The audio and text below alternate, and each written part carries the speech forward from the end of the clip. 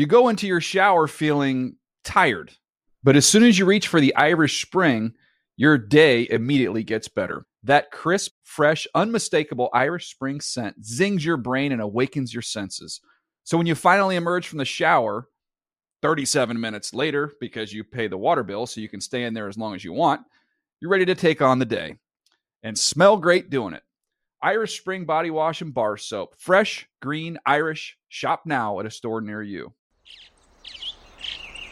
Getting ready to take on spring?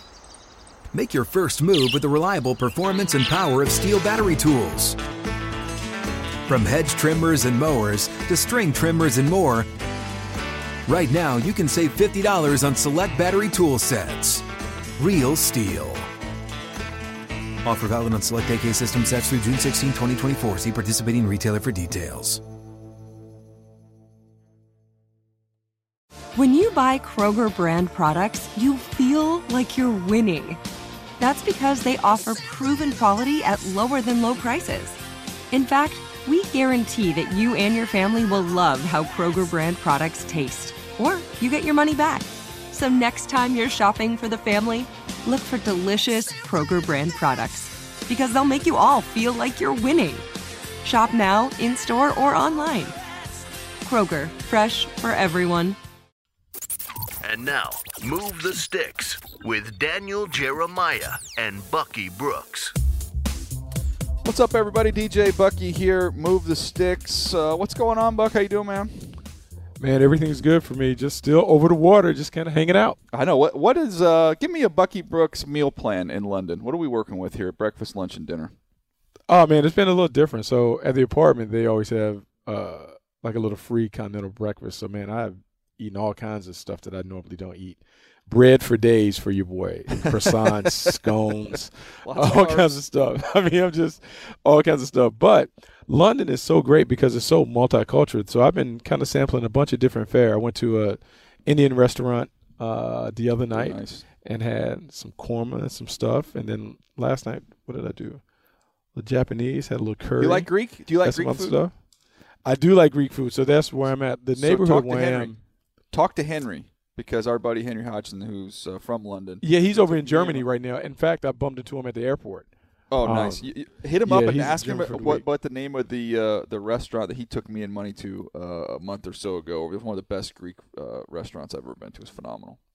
Oh, yeah. So I'm in a neighborhood with, let's see, a little Polish influence, Eastern European. So it's been great, man. It's been crazy. So I'm looking forward to going into the city, hopefully Friday and Saturday, kind of explore. I'm going to do some of the touristy stuff so I can get some pictures to make sure I post on Instagram and do all that other stuff. But no, it's been great.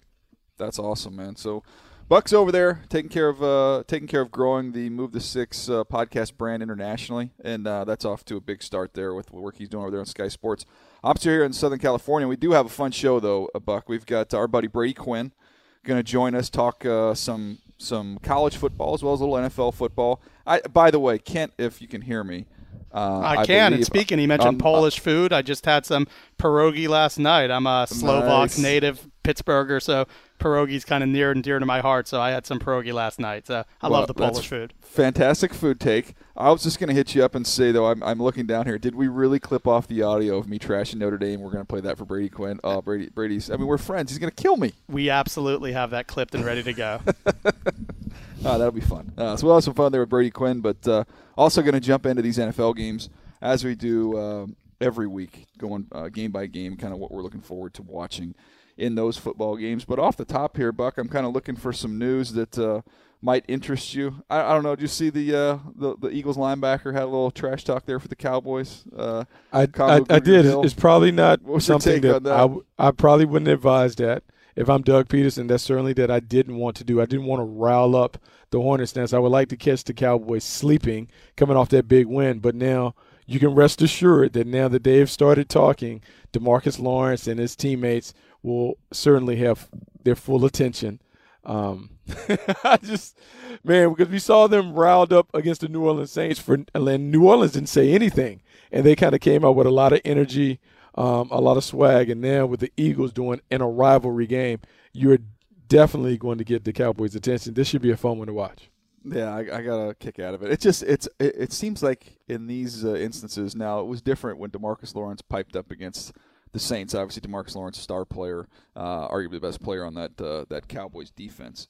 That's one thing, but it seems like a lot of times it's guys like this. You're just like, dude, what are you doing? Like you're just such a small role here in terms of the grand scheme of things here with our team. Why are you the one piping up right now? I know, because at first when I saw the clip, I was like, who is this? Right? Like, who is this doing all the talking? Oh, yeah. And I mean, you just know that kind of went viral in the Cowboys locker room, and so they are always looking for something to kind of get them riled up and smarked up. This certainly was the lighter to kind of get it going. No question. Anyways, that'll be a fun one to see how that shapes up, and we're going to get to that game here in a minute. It's a little bit down the list here as we're rolling through all these games and what we're looking forward to watching there. Anything else grab your attention here in the NFL over the last few weeks, Buck? I'm just, as a Padre fan, I'm just watching all these free agents tick off one by one, and I don't think we're getting any of them, I'll be honest with you. No, but I think the thing that came out, like coming off our conversation with Chris Rose last week about Kyler Murray, I don't know if you saw the news where Kyler Murray said, I don't know about baseball completely right now. Maybe we're going to wait and see. We're going to talk with the family and just kind of see what the NFL is playing out. It sounds like maybe, just maybe, he's kind of keeping his options open when it comes to football and the like. And I think he will be a fascinating conversation and study when we do it, because, look, man, when you kind of open Pandora's box when Baker Mayfield went number one, all of the traditional things, the norms that we have for what a franchise quarterback should be, one that's drafted early, it kind of goes out the door when he goes at the top of the charts. And then you have an opportunity to see Kyler Murray in the same offense that Baker Mayfield played in. And you look at the numbers and the explosive plays, you could argue that Kyler Murray has been a more effective and efficient player than Baker Mayfield. So what does that mean in the NFL landscape? I just think that conversation would be interesting to have with a bunch of executives when we're talking about it. Yeah, I don't know, just got a text from our buddy Rich Eisen, who said he's interviewing Kyler Murray today. He's going to talk to him, and he was asking me if I've done anything on him, if I've done any work on him yet, and it'll be interesting to see what comes out of that interview. I just said, look, I haven't done a whole lot on him. I know he's exciting to watch. He's definitely worth him exploring his NFL options, getting the information based on what I've seen. So I haven't done a full workup. I know you haven't either, but man, just the glimpses that you see. I mean, shoot, you can't say. You can't just pass it off and say, nah, you can't. No, you can't do that. No. Like that's the thing. Like it isn't even about him being a draftable guy. I think the more the thing that you're trying to figure out is, could he be a first round? Yeah. Could he be a first round guy? And if he's a first round guy, well, how high in the first round? Because all the baseball proponents are like, yeah, but he's walking away from like $4 million or whatever. And I'm like, you get a lot more than $4 million in the top 10. But it takes going up there. A long time to get to that $4 million. Like, baseball money is definitely longer. It's guaranteed. But, man, you have to work so hard to get into the league. Whereas if he comes in as a first round pick as a quarterback, man, you look at the numbers. I mean, I'm not saying that maybe he will exceed what he would have made if he's a top-level baseball player, but that quarterback money is pretty good. And, I guess I don't know. Yeah, the curveball ain't easy. Yeah, I mean, I just think fun. It'll be fun to follow, man. It's shaping up with some of the names we're seeing already entering into the draft. I was a little bit surprised, by the way, real quick on Stidham coming out. I thought he was a candidate to be a grad transfer. Because it looked like you definitely tell he's frustrated in that Auburn offense. But I thought he might be kind of a one-for-one. Just go transfer someplace and have a huge year in an offense you like. I thought maybe even like a Texas A&M, someplace like that. Yeah, and tear it up, and then be talking about a top 5 pick. It's funny when we talk about the quarterback class, and I mean, I don't know if there are any knowns in terms of like right now, book it.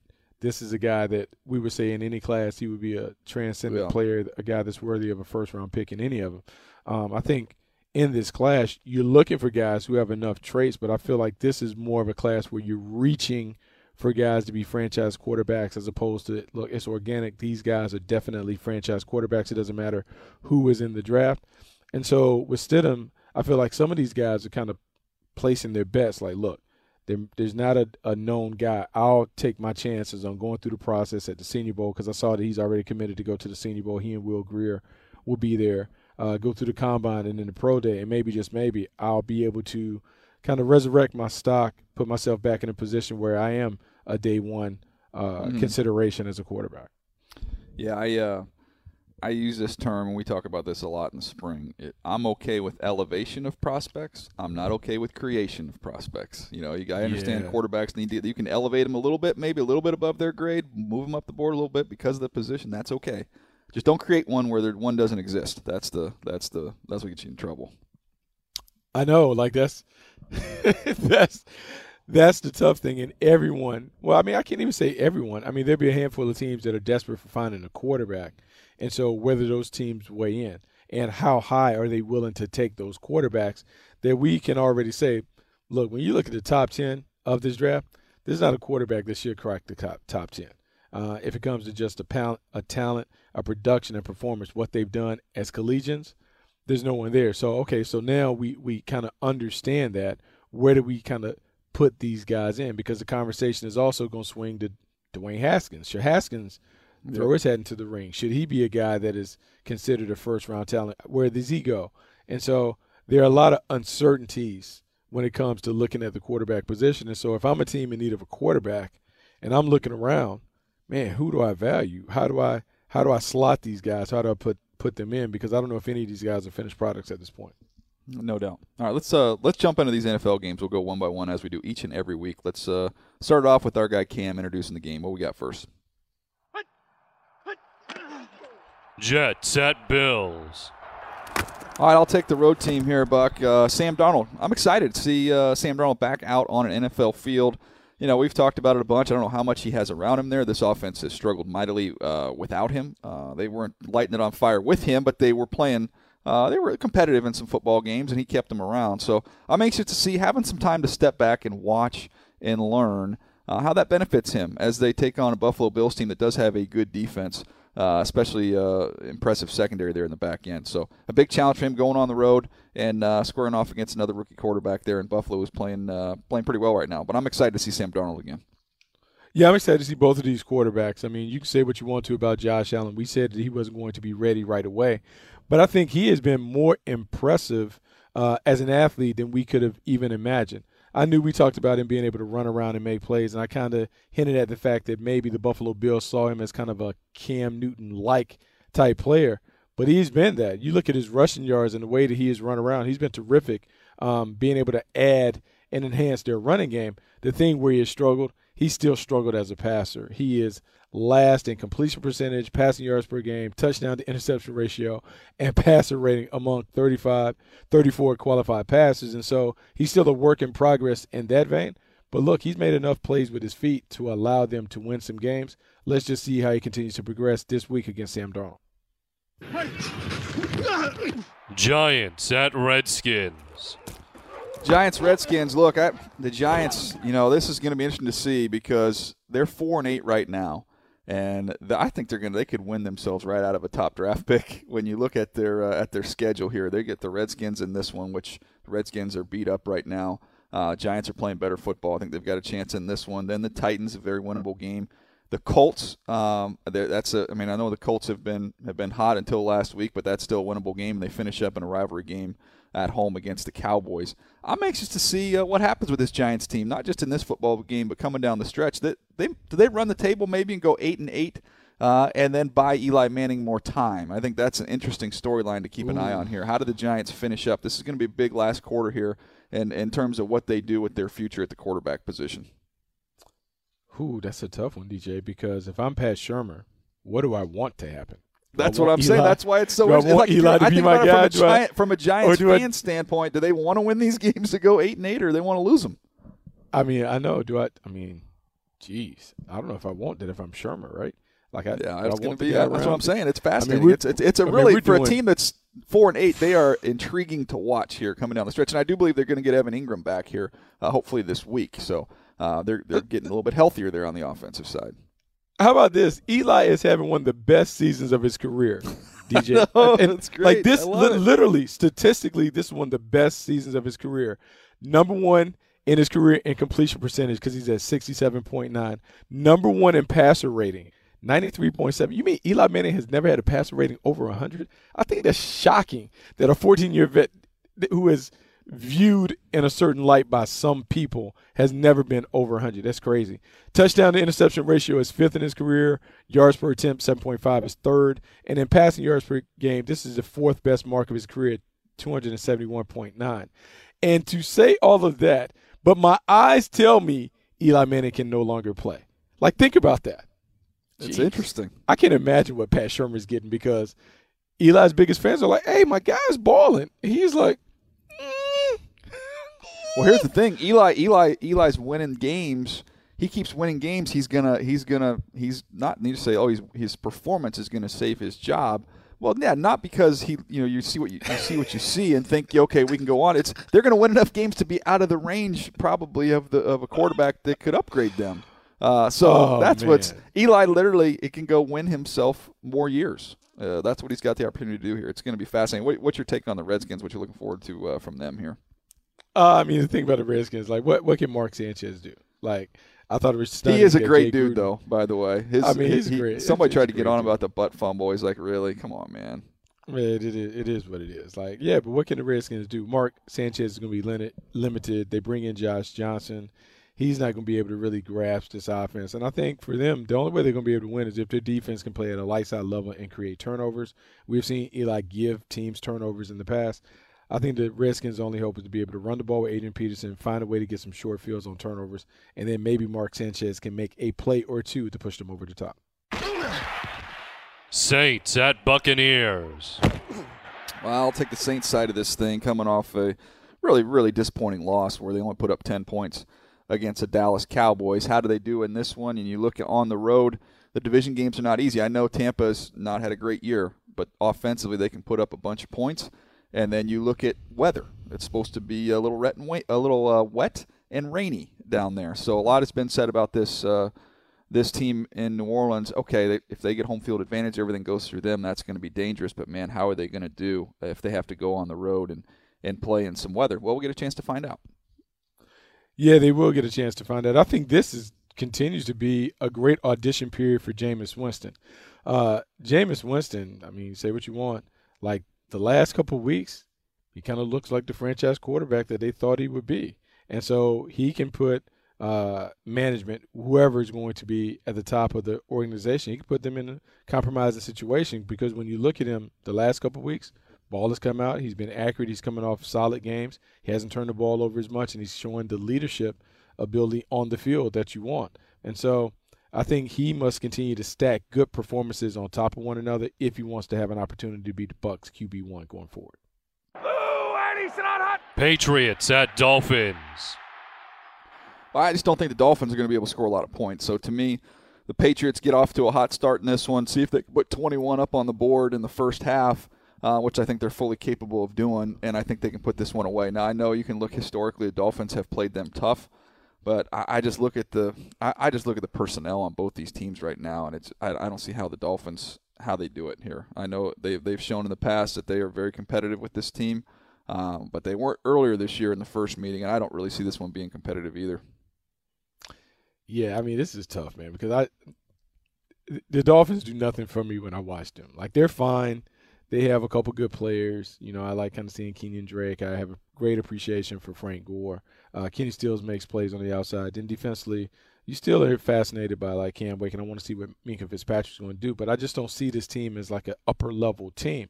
And so for me to think about them knocking off the Patriots when the Patriots know that they can clinch the division, man, I just think it's going to be hard for them to do. I think the Patriots are focused. I think they find a way to knock them out. Ravens at Chiefs.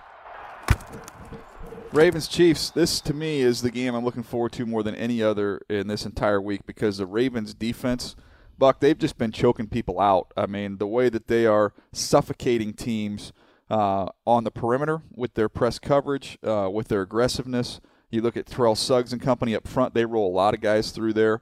They're dominating the line of scrimmage. What they did to the Falcons offense last week was pretty telling. And now they step up in class, no doubt, going against this Chiefs offense as good as any. But this Baltimore Ravens team, to me, it's going to be the best test we've seen thus far for this Chiefs offense, and I cannot wait to see how they do. Yeah, I mean it is a tough test, but I mean I'm excited to watch this overall. When I look at Kansas City, their offense is terrific. Kansas City with Tyreek Hill, Travis Kelce, both guys have gone over 1,000 yards. They are very, very impressive in the passing game. Pat Mahomes is obviously playing at an MVP level, but then the entry comes on. What are they going to do at running back? You have Spencer Ware, you sign Charkandrick West, you have some other guys in the backfield that are playing a role. But Kareem Hunt was such a dynamic player for them. So I think the biggest thing for me is it the system or was it the player? Is it Andy Reid's system that allows these running backs to chew and gobble up all these yards, or was Kareem Hunt a special player?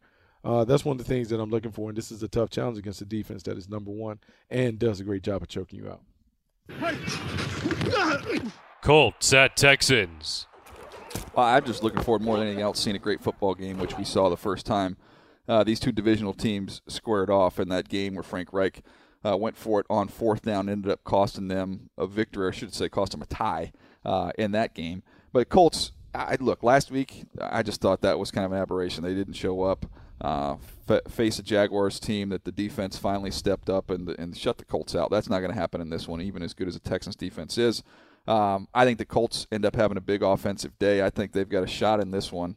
And I think Andrew Luck has a big day. I think this could end up being a little bit of a shootout here, just because when I look on the outside, I think the Colts are going to be able to find some matchups that they like, and I think you could flip it around the other side, and I think I could say the same thing about the Texans. So high-scoring affair. What was the score the first time they played? It was in the 30s, 37-34. I could see a similar type of affair in this one. Yeah, I think it does have the makings of a shootout, and I think if it's going to be a shootout, the Texans will have to find a way to unleash Deshaun Watson. What's interesting about the last handful of games, 7 games, he's had, 25 or fewer pass attempts in a row. They've been able to increasingly rely on the running game. Lamar Miller's been able to break off big runs, make plays. And when they get this running game going, they're going to run the outside stretch. When they get that outside stretch play working, it allows them to set up the things off play action. Against the Colts team where you have to be mindful of where Darius Leonard is at all times. I think they can have a little success, and then it's a matter of finding a way to pop a shot down the field. DeAndre Hopkins, Demaryius Thomas, both of those guys have made plays in the passing game. I'm looking forward to seeing what they can create on offense against a tough and gritty Colts defense. Falcons at Packers.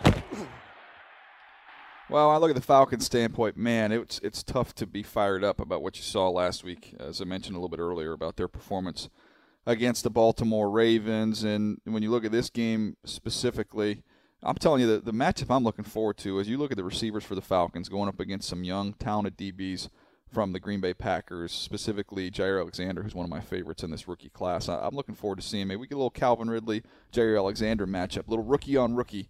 Looking forward to watching that. I don't have a lot of confidence in either one of these teams based on what we've seen. You don't have a lot of confidence? Why don't you have a lot of confidence? I don't have a lot of confidence in a Packers team that lost against an Arizona Cardinals team that I saw firsthand the week before that was awful.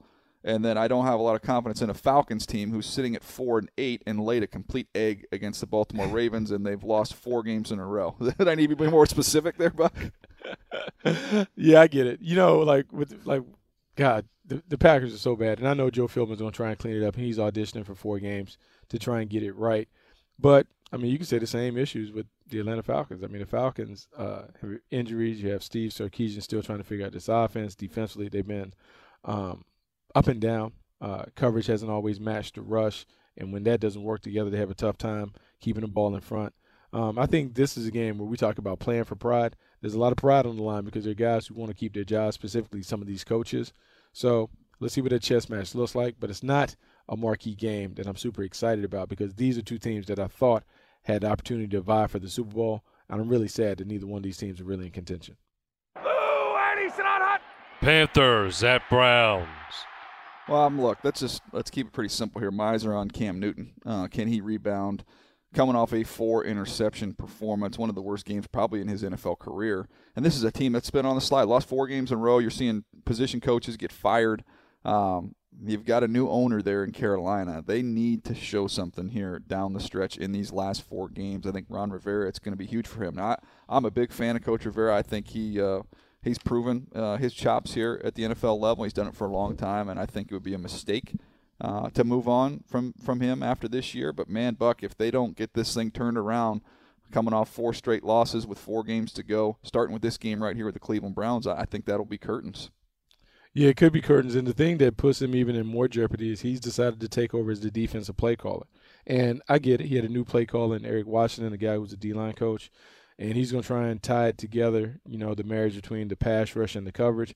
But I think the challenge is you're dealing with a Cleveland team that didn't play well against the Houston Texans early, found their stride late.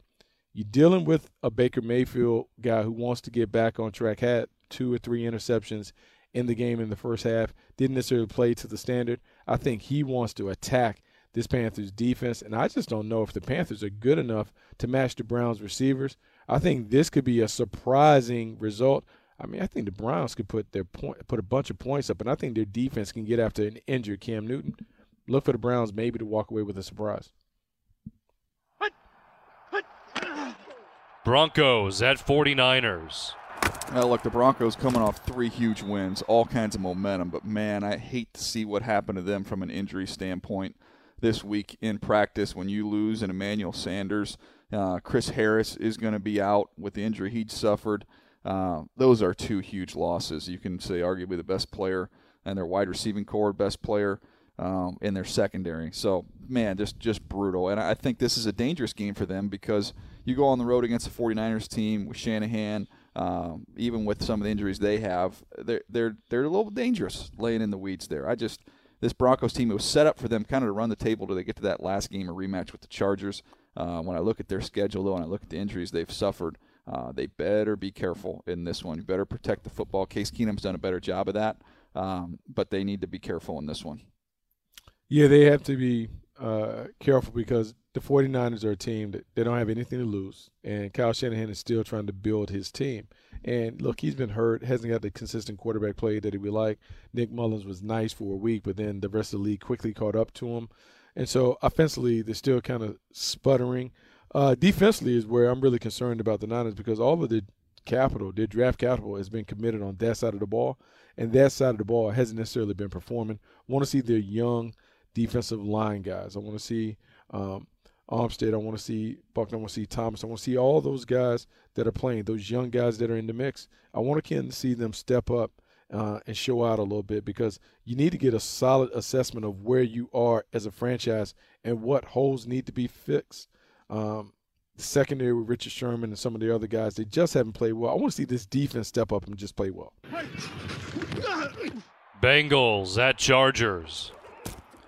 Well, look, you talk about injuries. You got to talk about the Bengals losing their starting quarterback a couple weeks ago. Now you lose your no question number 1 weapon there in A.J. Green going on the road to take on the Chargers. To me, I'm looking forward for them. They've got to come out and establish the run and run the football with Joe Mixon and take some pressure off of Jeff Driscoll. If they get in a position where they're not getting any yardage on first down and they find themselves in 3rd and long with Joey Bosa coming on, they're going to be in trouble. So to me, it's going to be key for them to crank up that run game, not only to take some of the pressure off Jeff Driscoll, but look, they're fighting an uphill battle talent-wise in this matchup. So if you can run the ball, run the clock, shorten the game, I think that's their best recipe. Yeah, that is their best recipe. And for the Chargers, I think this is another maturity game. Are they mature enough to come out and just handle business? Knock them out right away, have an impressive first quarter, get to the lead so you can let Melvin Ingram and Joey Bosa hunt off the edge. If they do that, I think they will have complete control of the game, and it'll be an easy Sunday for them. But if not, look, the Bengals have been able to snatch people up at the end of the year in previous seasons. You just don't want to get in that kind of affair with them. I think the Chargers need to really focus on having a fast start because the rest will take care of itself. Lions at Cardinals. I feel like I'm going to say the same thing about the Lions that I said about the Carolina Panthers. Now, understanding full well that Ron Rivera obviously been in Carolina for a lot longer than Matt Patricia has been with the Lions.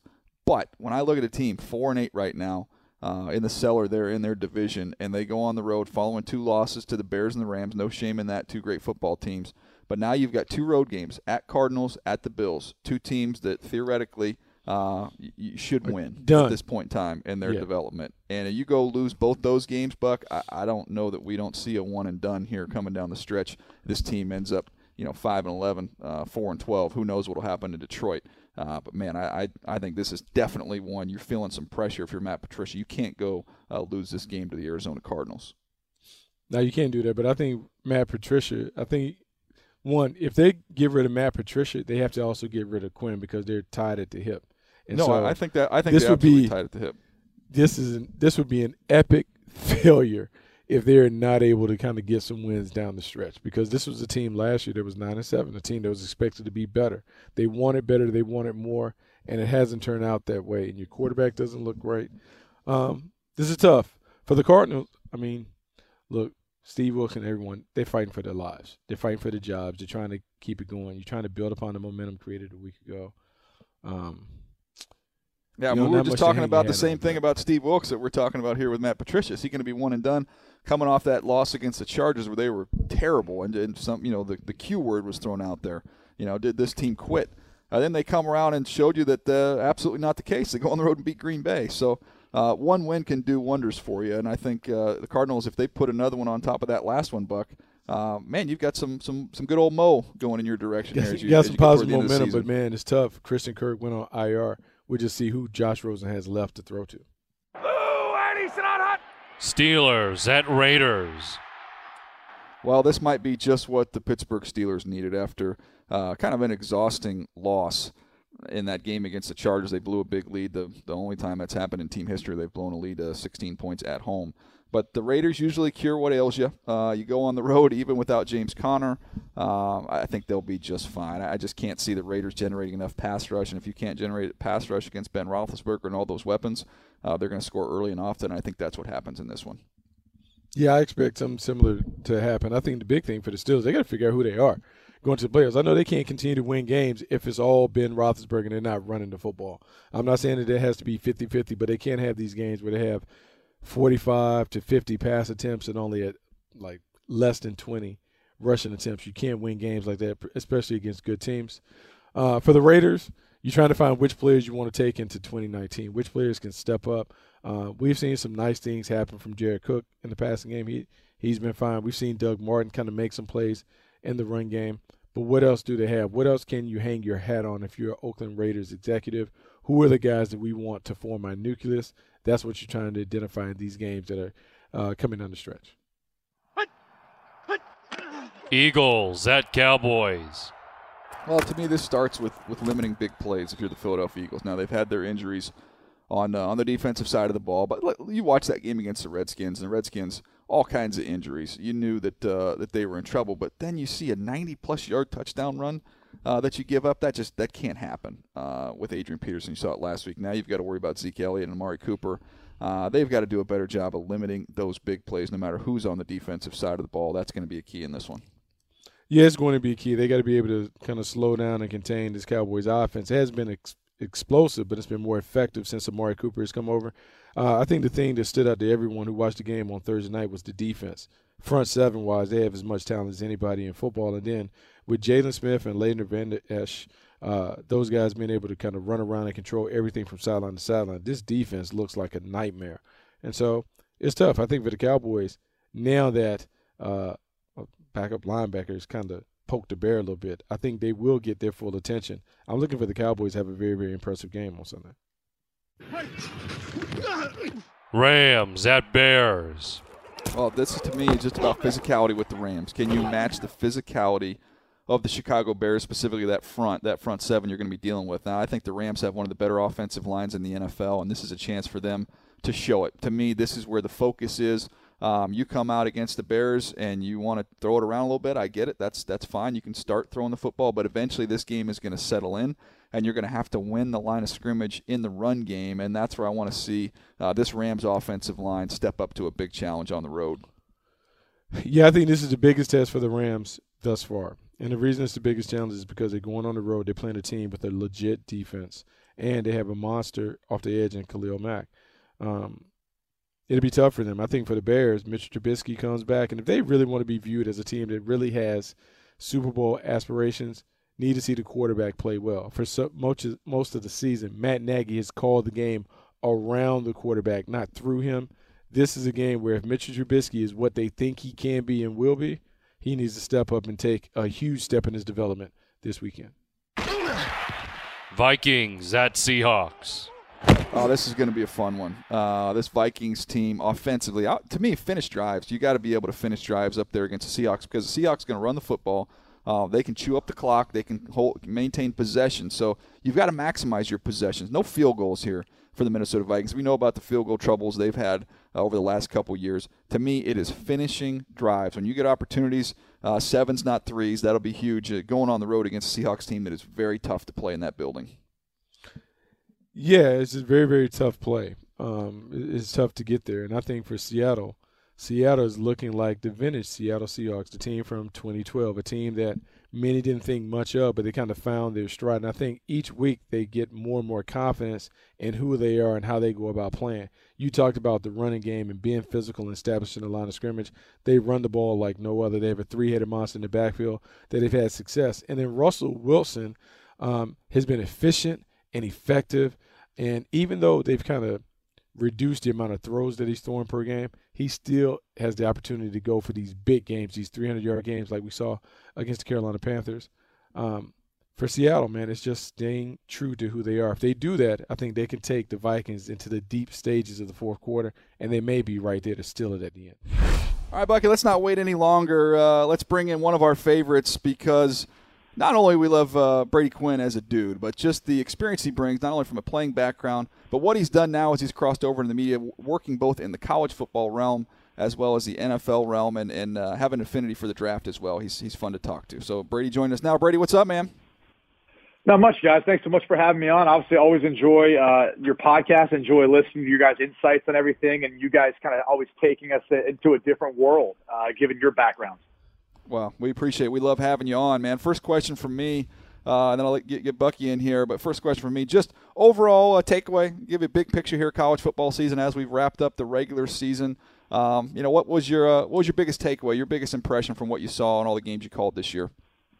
Yeah, I think when you look at pretty much, I mean, this is probably stating the obvious, but I don't know that the quarterback position has ever been as important as it is now to a team's success and a team's ability to be able to play for a national championship or at least a conference championship. I think you look at the teams that are playing for the college football or playing in the college football playoff, and you're going down the line and saying whether it's Tua Tagovailoa, who's going to up for the Heisman, may very well win it, next to Kyler Murray as those two square off in the semifinal game.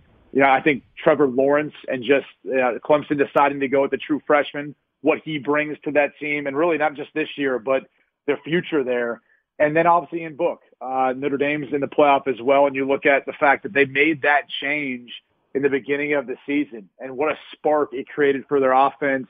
And really ultimately, I think led this team to be a 12-0 team because I think if they would have lost the game, they probably wouldn't have made it in. So right now, as you kind of look at the state of college football, because of the spread offenses, because of everything that's being put in the quarterback's hands, there's never been a more critical or crucial time for a team to make sure they have stellar quarterback play if they want to compete. Brady, what's interesting about your assessment on the quarterbacks and their impact on the game, a bunch of those quarterbacks that you listed are all young guys. Are you surprised that we're seeing so many young quarterbacks have success right out of high school, being able to kind of jump in an offense in a year or two and make a huge impact on their respective squads? No, for two reasons. I think the private quarterback training business, for better or worse, has become very prevalent at the high school level, even junior high level. I mean, these kids are starting young, and they're starting to come in with a higher football IQ from a lot of their training in the off season, specializing in that. And I think mechanically, for the most part, and fundamentally, a lot of these guys are ready to play. There's not as many flaws as I think you might have seen, 10, 15, 20 years ago. So it starts there. And then I think the other thing is, that the college level has had these spread offenses for quite some time, but they've, in my opinion, adapted to what we saw at the high school level. I mean, a lot of these high schools have been running spread, formations and spread offenses for quite some time. And then it's slowly matriculated up to the college football level. And now it's, found its way into the NFL to some degree and fashion. So I think because of that, especially for example, a kid like JT Daniels, true freshman start at USC, he was running a very similar system at Modern Day and then going at the USC, doing a lot of things that he was asked to at the high school level, given what Clay Helton and formerly their OC T. Barton were asking him to do at the college level. So I think the transition has become easier for that reason too. I want to jump into some of these specific quarterbacks that we could see jumping into the NFL draft. I know you've had a chance to call a few Ohio State games this year. Now, this is one I got to do a lot more work on. I just watched him a little bit early in the year, and I thought, okay, he's a good player. Then, man, he caught fire down the stretch. I have not watched those tapes yet. But Dwayne Haskins, Brady, what do they say about him when you meet with the coaching staff there? And then also just your take on watching him live. Yeah, so he's got a kind of a quiet presence about him. He's not the type of guy like J.T. Barrett, for example, who it seemed like played at Ohio State forever.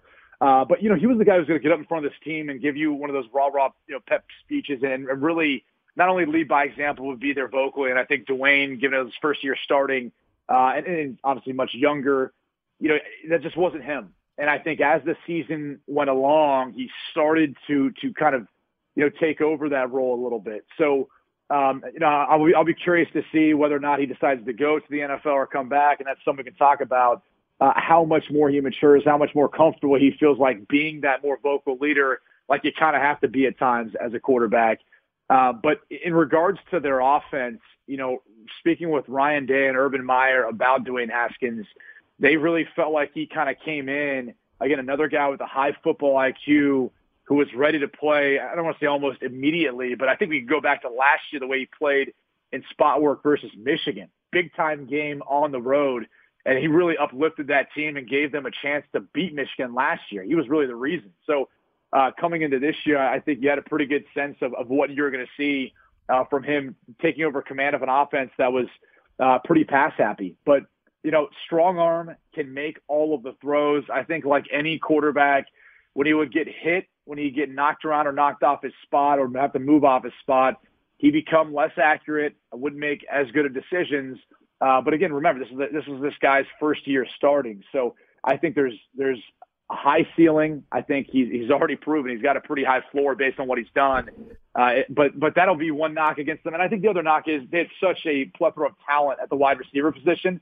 There are sometimes, he made some easy throws that turned into touchdowns. And that's a product of the offense. That's a product of, the job that Urban Meyer and the guys did recruiting. So I don't know that should so much be a knock for him. And DJ, I don't know how you felt about when you played the quarterback position, but people take for granted how hard it is sometimes to throw a shallow cross route back to your left, especially for a righty, out in front with perfect placement. So it is a catch and run football for a guy like Paris Campbell, for example. It's not the easiest throw, even though it may only be 5 yards downfield.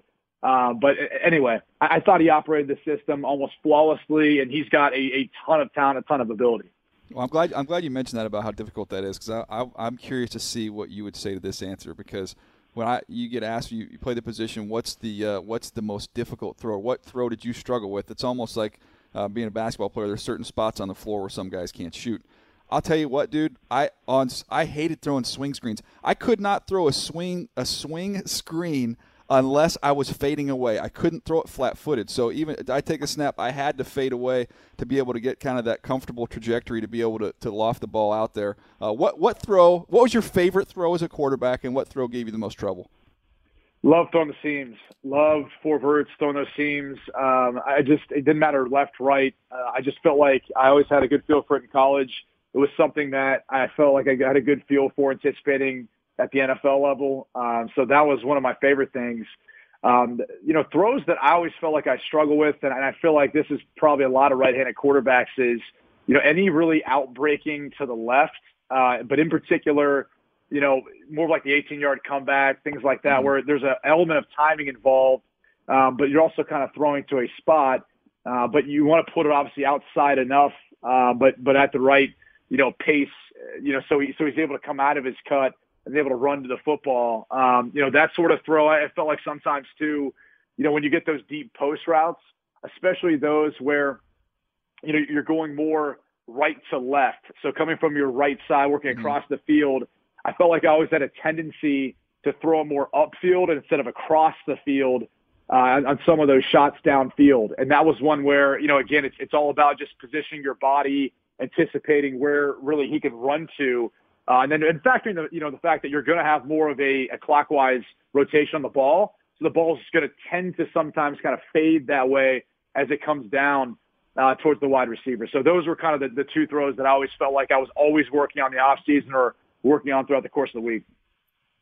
You know, Brady, in saying that, because you obviously know the challenge that quarterbacks have in making certain throws, are there certain throws that you look for quarterbacks to make on tape that kind of are like the throws that you're like, oh, yeah, okay, I feel good about them now when I've seen them make this throw? What is that throw for you? Yeah, I think there's a variety of them.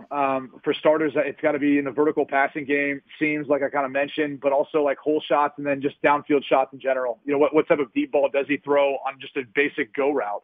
I want to see if he's able to, you know, drop it in the bucket, either be out in front or to the outside shoulder of the wide receiver, away from the defender. And then, you know, as far as the seam balls, to me, it kind of tells a lot. That and really that skinny post, which is attacking the same part of the field, the seams of the defense, especially in post-high coverage. But if a guy can drop back and throw a skinny post out in front on rhythm, especially if it's a right-hander from his right side, so the wide receiver moving right to left, that'll tell you a ton right there. I used to joke with Kyle Orton when we were in Denver. We would come in the offseason, and we would literally, you know, one of the first routes we'd throw to kind of see where we're at was just a bang 8 from under center, 5-step drop, plant, throw, and on time and rhythm. And if you could hit that the first few, let's say 3 in a row, coming right to left from your right-hand side, you knew that you were going to have a pretty good throwing day. Like everything was kind of working in sync, and that was always one of the tougher tested, you know, throws.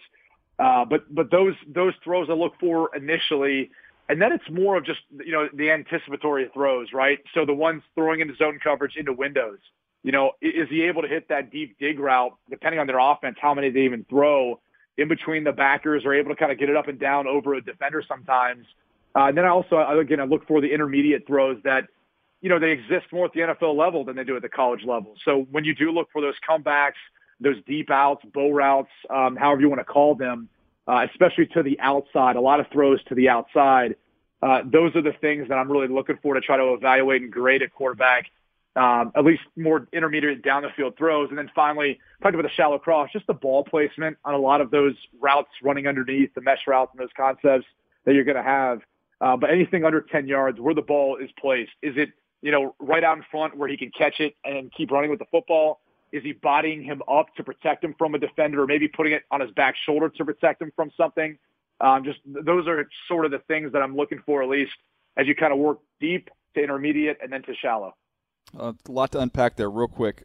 First of all, that's what you just hit on is huge, because when you're evaluating, it's placement. It's not completion percentage. Some people get carried away with that. Oh, he's accurate. Look at his completion percentage. No. It's about ball placement. Where is it? Is it on the upfield shoulder? Can they run after the catch? Then you talked about those over-under throws, which I love the term. I don't know why it took me so long, but I just heard it over the last maybe 18 months, 2 years or so. Was layering. I love that because it perfectly describes being able to layer the football, showing you that touch to kind of get over that second level, under the third level. That's outstanding. And then Kyle Orton, who you mentioned, 2 things on Kyle Orton. A, worst haircut in the NFL at the quarterback position for quite some time. And number 2, when I was in Baltimore when he was coming out, and Neuheisel was our quarterback coach, and he went and met with a lot of the guys we were interested in and came back, and Kyle Orton was, without question, his favorite dude. He loved Kyle Orton. Just must have had, you obviously know him a lot better than I did, must have had just a great personality, but what a god-awful haircut. Yeah, it was almost like you just put him in the barber's chair and they put a bowl on his head and they just spun him around, you know, and they just kind of cut it like there's a bowl of soup or something on top of his head. But he's one of the best. He was one of those guys who was not bashful, you know, a kid from Iowa. So he just kind of spoke his mind, and sometimes that rubbed people the wrong way. I think his first year in Denver, it might have rubbed people the wrong way there, but they got off to that 6-0 start. They beat our butts when I was with the Cleveland Browns. We went out there. And you just kind of you just watched him, how he conducted himself. But he was a guy that, you know, could make all the throws. Ball placement was huge. He was really a technician on his lower body and, you know, what he wanted to do from his feet. And really with his upper body mechanics, it was pretty compact. But when you mentioned layering, to me, it almost immediately brings to mind Kyle. Like, I think he was one of the more talented passers that I ever saw. I got to see him a lot. But he really could get that ball up and drop it back down. And that was something that, you know, working with David Lee, who's a longtime quarterback coach in the NFL, he's got a drill where he would set up one of those quarterback nets that you throw into, right? Mm-hmm. Everyone sees the 3 different holes you throw into. He would take it and he'd set it up at about 15, 16 yards.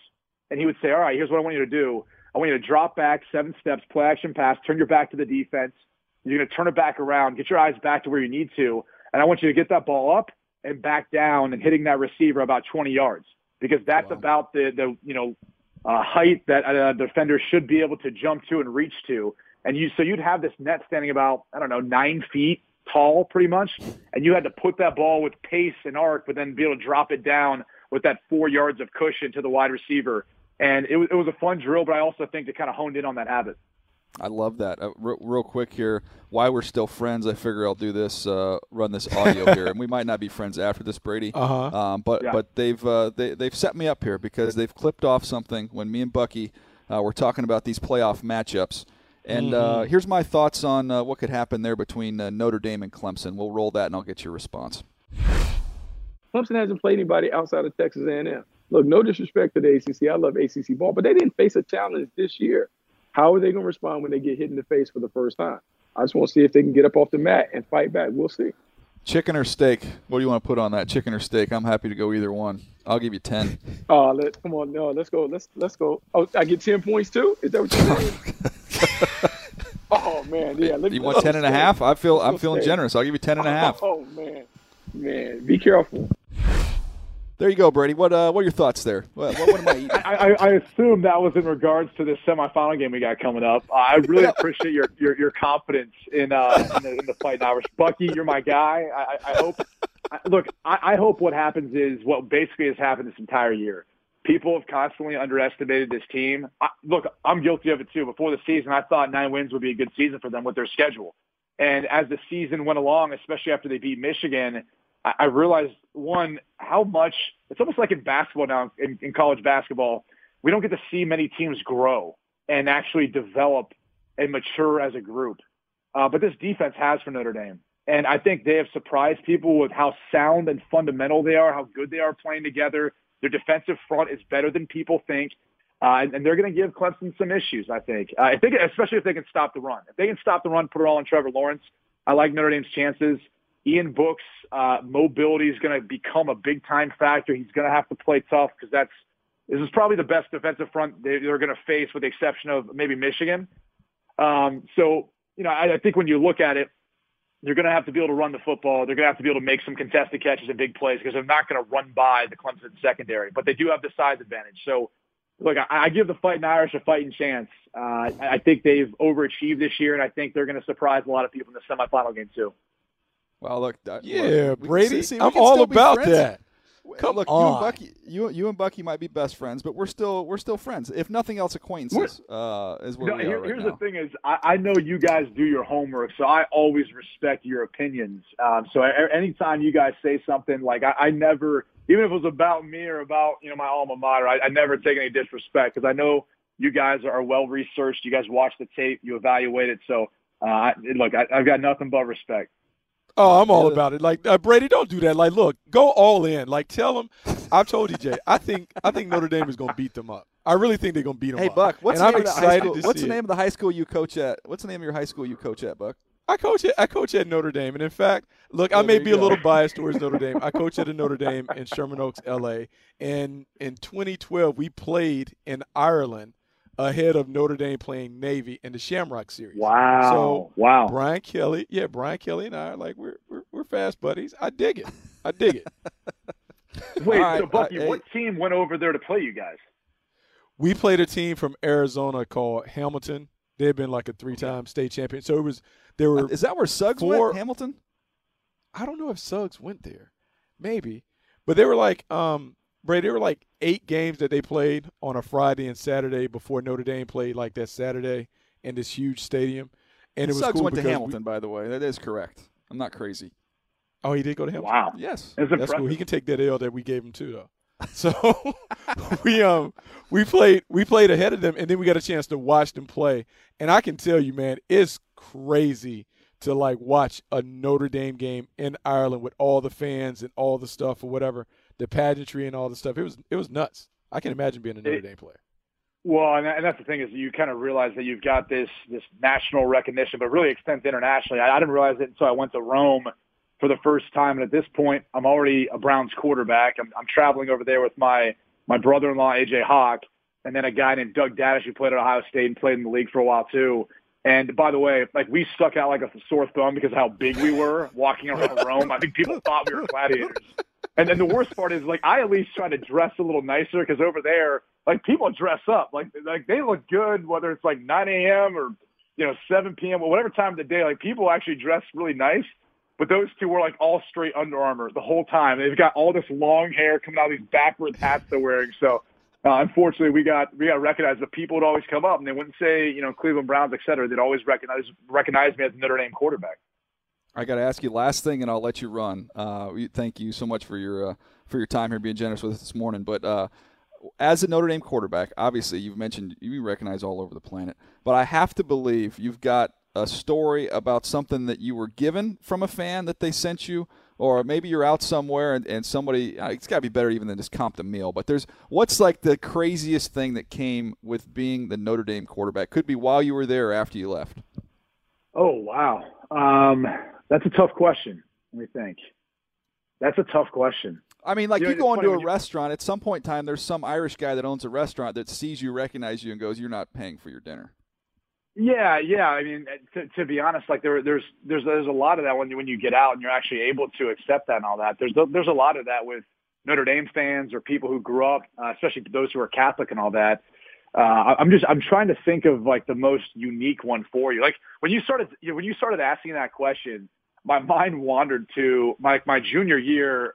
So for people who don't know, we used to do that. I don't know that Notre Dame does this anymore, but typically you go to mass before the game. So about 4 hours before the game, you go in, you go through a somewhat expedited mass, and then we walk from the Basilica, which is the church, all the way through this path to the stadium.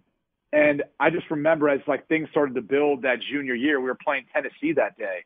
And like it was lined up, layered all the way from the church to the stadium. There's people everywhere. You're stopping, saying hi to people, signing autographs, etc. Well, the game plan for that week was Tennessee. They were a front-running team. If we could jump out on them, they'll fold. And they weren't going to win anything in the second half. So that was kind of the game plan by Charlie Weiss going into it. And we come around this bend. It's like the final turn as we're heading into the stadium, like through the gates to go in. And there's this girl who ends up flashing us. I mean, she pulls up the shirt, flashes us. And I'm usually at the front with like John Sullivan, my center, and a couple other guys, like Samarja and those guys, and Zibby. And we're like, oh, okay. And she's like, can you sign them? She's still holding them up. And I was so conflicted because we just left Mass. We got a game going on. And I'm like, I don't think so. And this guy next to her is pointing. He's like, it's my wife. You got to sign them. And I'm like, this is so awkward. I said, I'll sign your jersey. I'm not going to sign those.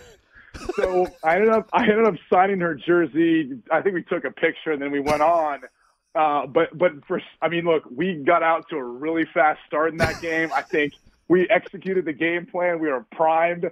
I think maybe that has a small part in getting everyone fired up as we headed in the stadium. Stop! That's it. It's over. That's the winner. That is phenomenal. All right, yeah, didn't have that at App State. I don't know, Bucky, North Carolina. But no, never happened. Never happened. No, it's funny. All right, Brady. That's a heck of a way. That's what you're looking for there, but that was the first thing that came to mind. That's great. Well, I've got tears. I've got tears streaming down my face, so that tells me it was a winner. Hey, man, I know you got a fun one this week, crossing over, doing your NFL stuff. What do you got? Lions Cardinals, right? This week, a little Josh Rosen action. Yeah, a little Josh Rosen, big win last week versus the Packers. Byron Leftwich has taken over the play calling for them. He's taken a lot off his shoulders. They're not throwing quite as much, but look, they're 2-3 in the last 5 games, so it's kind of worked out actually for the better. But excited to see him and excited to see Matt Stafford. I know he's not working with a lot, but he's as talented as it gets in my book. Just from watching film on him, you could tell he's playing a little banged up and he's not getting protection. And there's not many guys separating, so. Unfortunately, he's going to have a tough task, having to go on the road and play against a very, very good Arizona Cardinals defense. No doubt. Looking forward to listening to you on the call there, and we appreciate your time, Brady. Let's catch up again real soon. Awesome, guys. Thanks so much for having me on. I really appreciate it. All right, Buck. It was great to catch up with our buddy Brady Quinn. Always fun to chat with him, especially when we can mix in some good Notre Dame conversation. No doubt there. But what else you want to get into here, Buck, before we get out of here? Fun going through the games. Great chat with Brady Quinn. What do we got in the notebook this week? Man, we're talking about a lot of stuff. We're talking about some of the stuff we talked about earlier. Ron Rivera taking over the defense. We're going to talk about the Cowboys' offense since Amari Cooper has come. Maybe Jerry Jones wasn't crazy for making the move to get a first-round pick. That has really impacted their offense.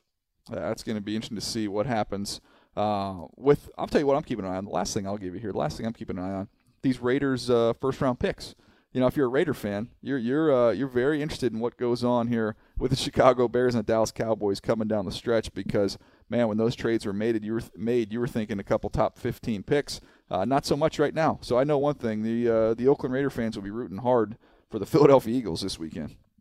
Yeah, they got to root hard because, man, you talk about the Bears and the Cowboys. What if both of those teams make the playoffs?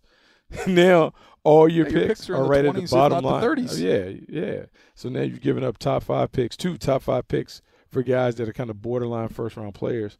I don't know if that is what they envisioned when they made the moves, and they were widely celebrated for making those moves. No question. Can I give you? I'll give you a notebook nugget here. That's what you ought to do, Buck. Is go through the last couple years at where the players that were picked in the range they thought those picks were going to be versus the players that were picked in the range that they actually will be. The difference, I guess I should say the difference between the player you get at 27 versus the player you get at 7. That's a different animal. Huge difference if you know what you're doing, if you know how you're picking. Look, we talk about it, man. That top 10 is fertile ground. If you know how to pick real good players, you can get a difference maker, an impact player in that range. But, man, when you're down at the bottom of the first round, there's some possibles, some guys that possibly could be stars, but they're not the sure things that we think about when we're considering picking in the top 10. All right. That was a great point. No doubt about it. That was a fun episode today, Buck. Thanks again for all your work over there you're doing in England and really kind of cramming 2 jobs into one, doing all your stuff you've got going on in NFL media, including these podcasts, and then helping the folks out over there at Sky Sports, doing a wonderful job. So I appreciate the effort you're giving overseas right now, man. Hope you have a wonderful evening. And I appreciate it. Yeah, I'm trying to stake a new flag. I'm trying to stake our flag while I kind of pull up the ATN flag a little bit. I'm trying to loosen it a little bit. I can't pull it all the way out the ground, but I certainly can loosen it up a little bit. By the way, you got to get to a soccer match while you're there. Yeah, I'm trying to get to Man U plays while I'm over here, so I'm going to see if I can get over that way. Yeah, you got to do it, man. It's a great experience. So report back to me there what you see. All right, that's going to do it for us today. Appreciate you guys listening. Nice work behind the glass there by our buddy Kent and Cam, always helping out, getting all our video stuff squared away. So we do appreciate the whole group here on the Move the Sticks team. That's it. We'll catch you next week right here on Move the Sticks. We'll be recapping a huge NFL weekend, lots of playoff implications, and who knows, might see some more teams clinch their spot in the postseason. We'll have you covered right here on Move the Sticks. Thanks for listening. Thanks for downloading Move the Sticks with Daniel Jeremiah and Bucky Brooks. For more, go to nfl.com/podcasts.